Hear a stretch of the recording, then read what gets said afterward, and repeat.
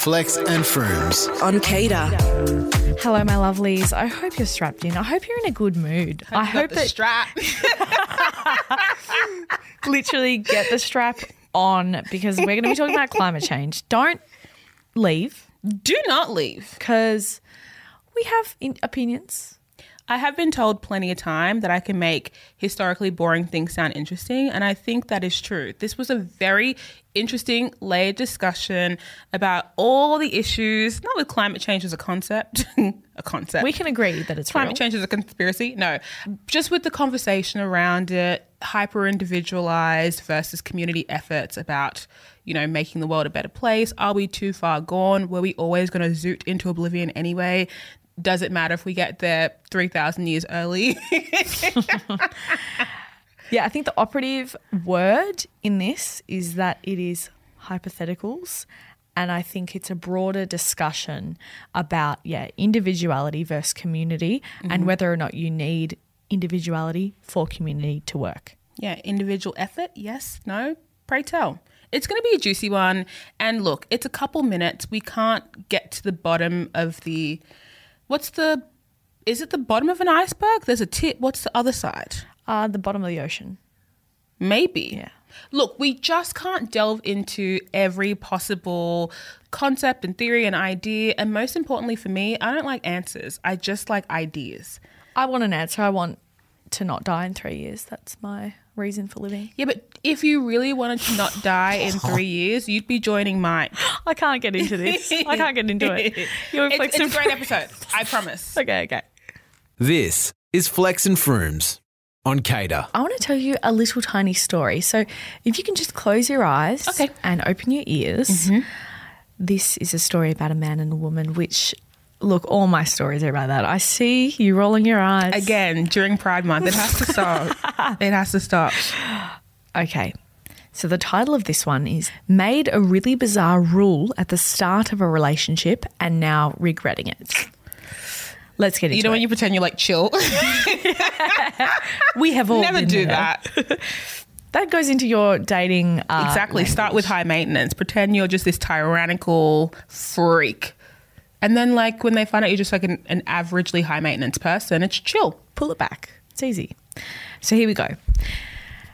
My name's Amy. I'm a female, 23. Okay, too many details. Are we the cops?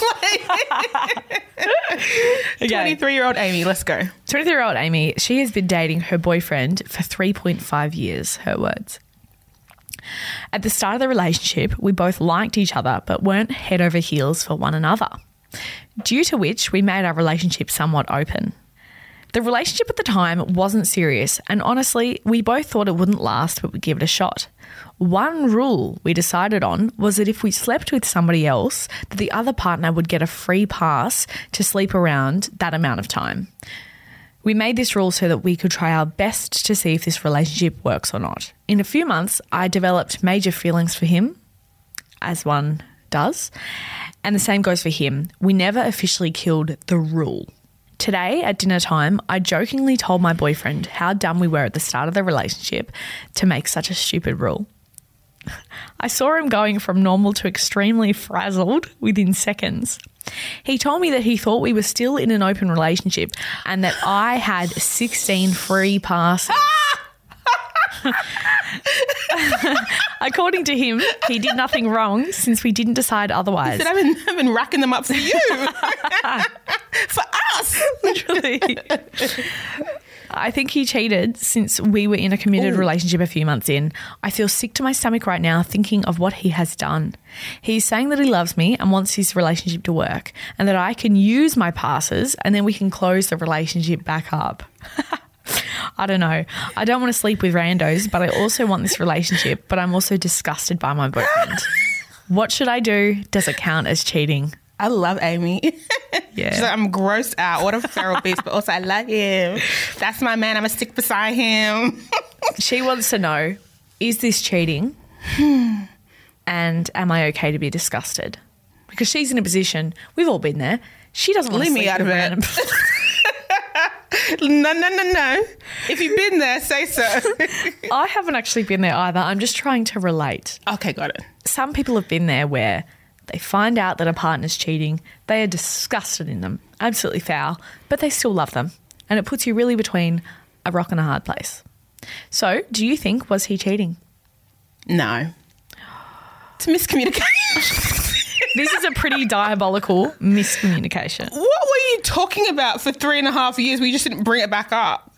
Like, things just don't peter out. I mean, you entered the relationship with a very specific dynamic, right? I feel like that would have been a couple of chats being like, let's just be openish. And then you continued being open with an extra layer of intimacy that maybe made Amy think that they were monogamous, which makes a lot of sense. Is it cheating? I don't think so. But it all goes back to if she feels it's cheating, it's cheating.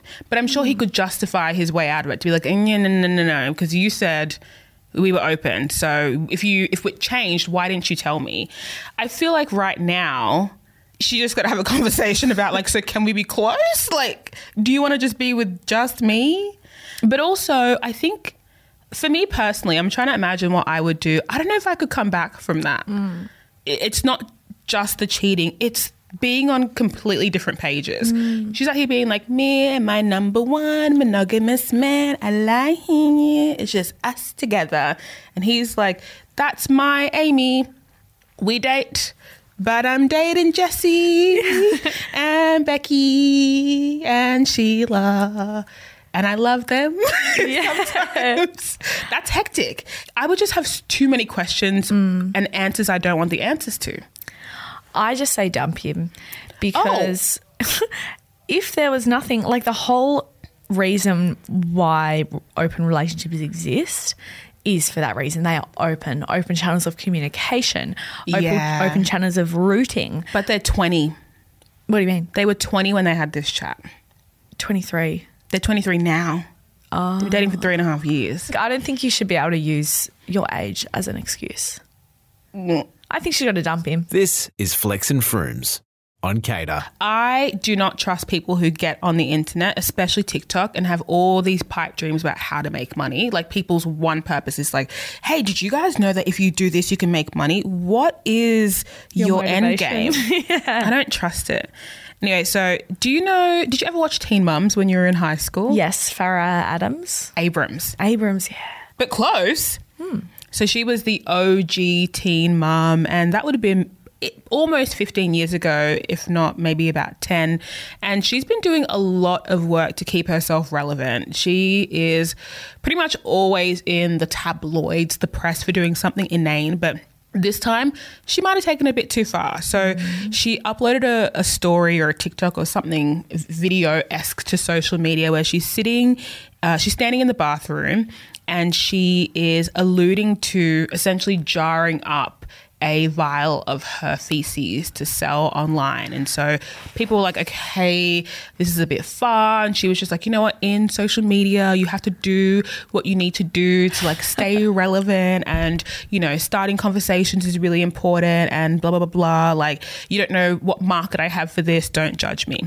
And it was like a 1-minute video clip of her being like, so she's kind of like turning her bum towards the camera, wearing pants, obviously, and just kind of gesturing to putting a vial behind her and like sitting on it and being like, afterwards, I'm going to, you know, put the lid on and I'm going to sell it and whatever. Turns out though, it was all an elaborate ruse because her and her daughter have come out with poo slime. Oh, genius. Oh, that's great. I think that's genius. So I can show you here. It looks like it's kind of like in a maple syrup type of bottle that's like bubbly, like the poop emoji. And it says poop by Farrah Abrams, poopy slime. I don't know what it's meant to smell like. I don't know what it's meant to be like. I don't know how well it squirts. I just know that it's a brown colored slime. I don't know if she'll make any money from it. People love slime. There are slime millionaires, so I have no doubt that there is some kind of market for it, and she's probably peddling it to her daughter's fan base as well. Genius. Has her daughter, how old's her daughter? She looks like a 10. She looks like a child. I hope she's getting a bit of a cut from her. Come on now. All that slime chat. But again, there seems to be a very distinct theme with all the ways I'm finding that you can become a millionaire in 2022. And I don't know if it's like the Baader Meinhof effect, where because I've opened the floodgates with making money through selling your bodily fluids, now they just find me because we've done tears, farts, bath water, poo. What's next? What is next? I don't want to talk about it on air. Ooh, but something else. So the market is fair and wide, and I just think that if you're trying to sell t-shirts in 2022, you need to stop. Good luck. You need to try harder. You're listening to Flex and Frooms on Cater. Okay, so me, Flex, part-time conspiracy theorist, but not in the tinfoil hat way, I just like talking about concepts. I don't really care to believe them the whole way. Like, I'm not joining any conspiracy theorist groups or doing rallies or like trying to make things make sense. Sure. But one that I don't talk about enough is predictive programming. You across it? No. Ish? Okay, so it's a theory that claims that the government or like the elites are using fictional movies or fictional books as a mass mind control tool to kind of plant ideas about the future. So when it happens, they're really used to it. So you might have noticed around 2012, there was that conspiracy theory that the Mayan calendar said the world was going to end, and there were all these apocalypse movies. There was Contagion that prepared everyone for this idea of a mass pandemic. But still, we didn't learn. Yeah. So we were like, what was that one thing they said? The mask? Anyway, you'll also notice that when movies do get released or when books become popular, there are certain themes just keep cropping up. Like, you know, we had a couple of years ago, Bird Box, A Quiet Place, these monsters that hunted with sound. What is that about? You just all have these ideas at the same time. Come on now. Come on now. Anyway, did you watch on Netflix this movie called Don't Look Up? And it was all over the homepage. Had Leonardo DiCaprio, Jennifer Lawrence. Jennifer Lawrence, yep. Timothy Chalamet. Don't Look Up is about these two like average Joe, low-level astronomers who realize that there's this huge comet that's going to it's approaching Earth, and it's going to destroy things. Like, cataclysmic event, the world is going to end, apocalyptic vibes. And so they start freaking out. Like, we got to go tell someone. And so the whole movie is about them first going to the president to be like, hey, there's a meteor coming. And they're like, okay, shush, that's like very bad vibes. Don't say that. Kind of like not really the It's mood. not really a good time for that. And so they go on this like media tour trying to get people to listen to them. And what ends up happening is that every time they're on a talk show or speaking about what's going on, people think they are just this lunatic, like hysterical bunch of people who are trying to fearmonger, and nobody listens, and plot twist, the media hits and everybody dies. Yeah. Sorry if you I haven't actually watched missed it. that part of the film. So everybody dies in the end. Yeah. So everybody watches that. We're like, oh, that's really sad. Let's turn that off. Let's not do that.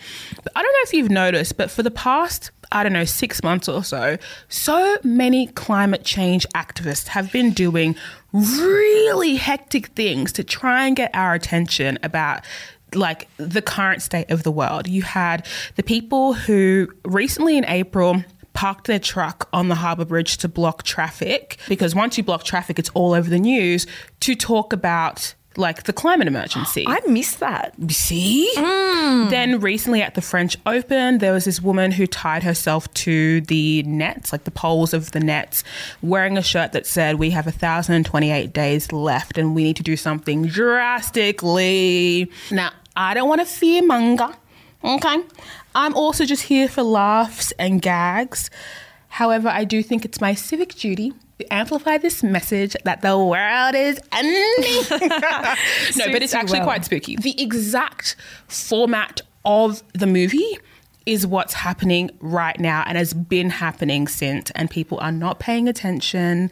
You know what? I watched that movie and it wasn't fear-mongering at all, because that's literally what's happening.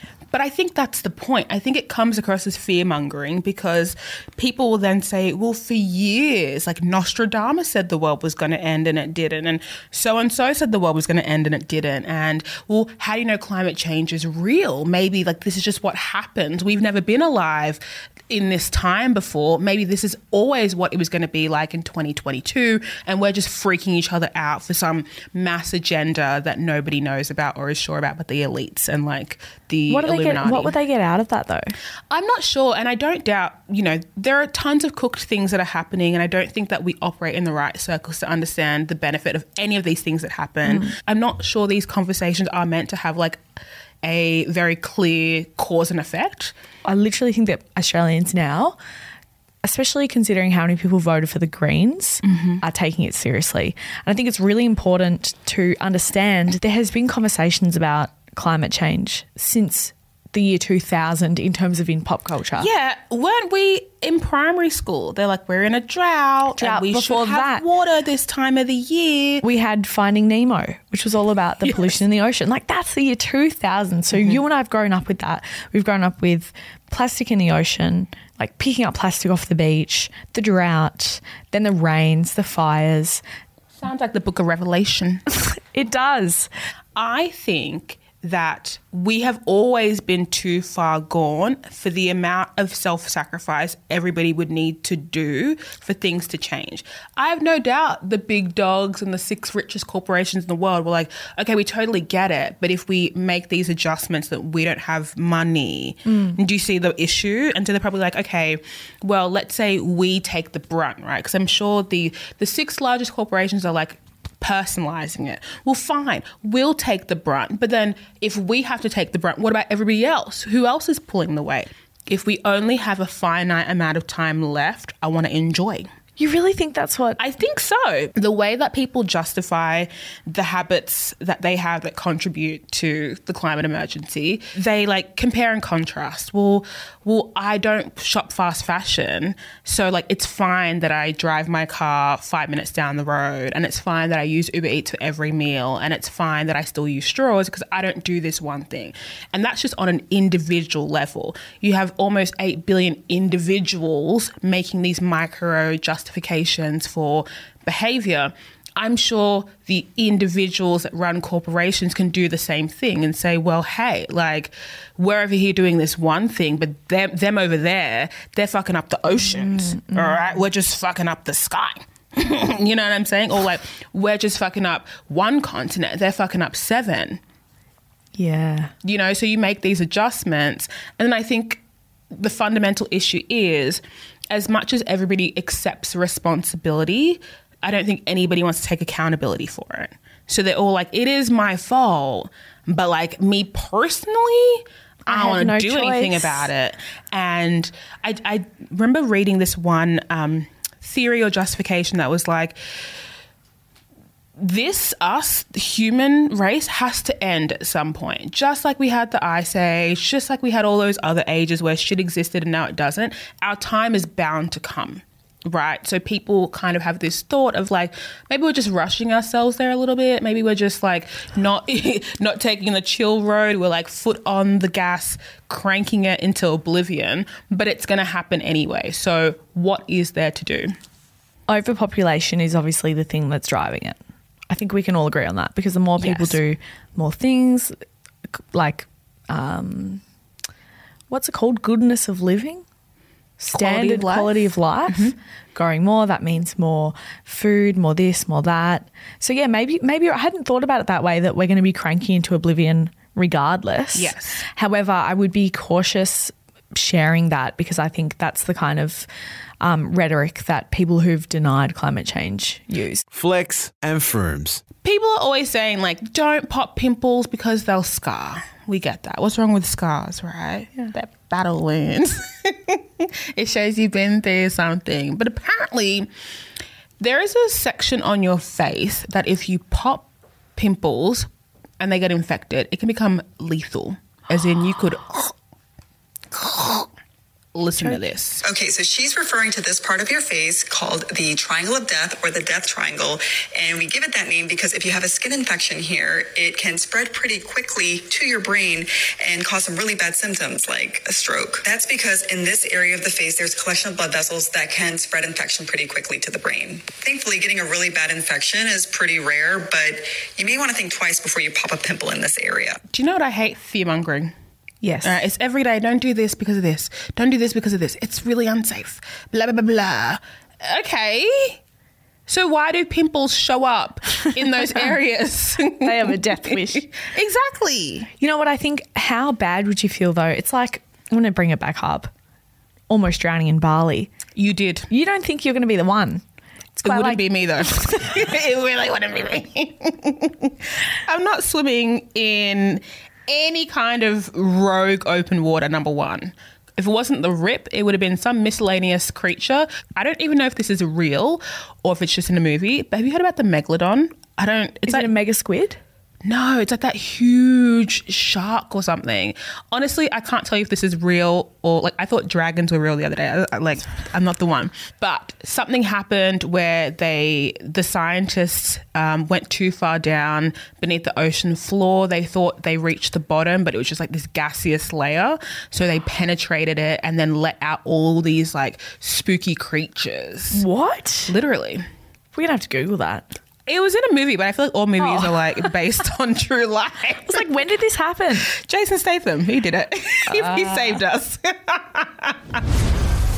You've been listening to the Flex and Frooms Catch-Up Podcast. For more, tune in to Cater on DAB or check it out right here on iHeartRadio.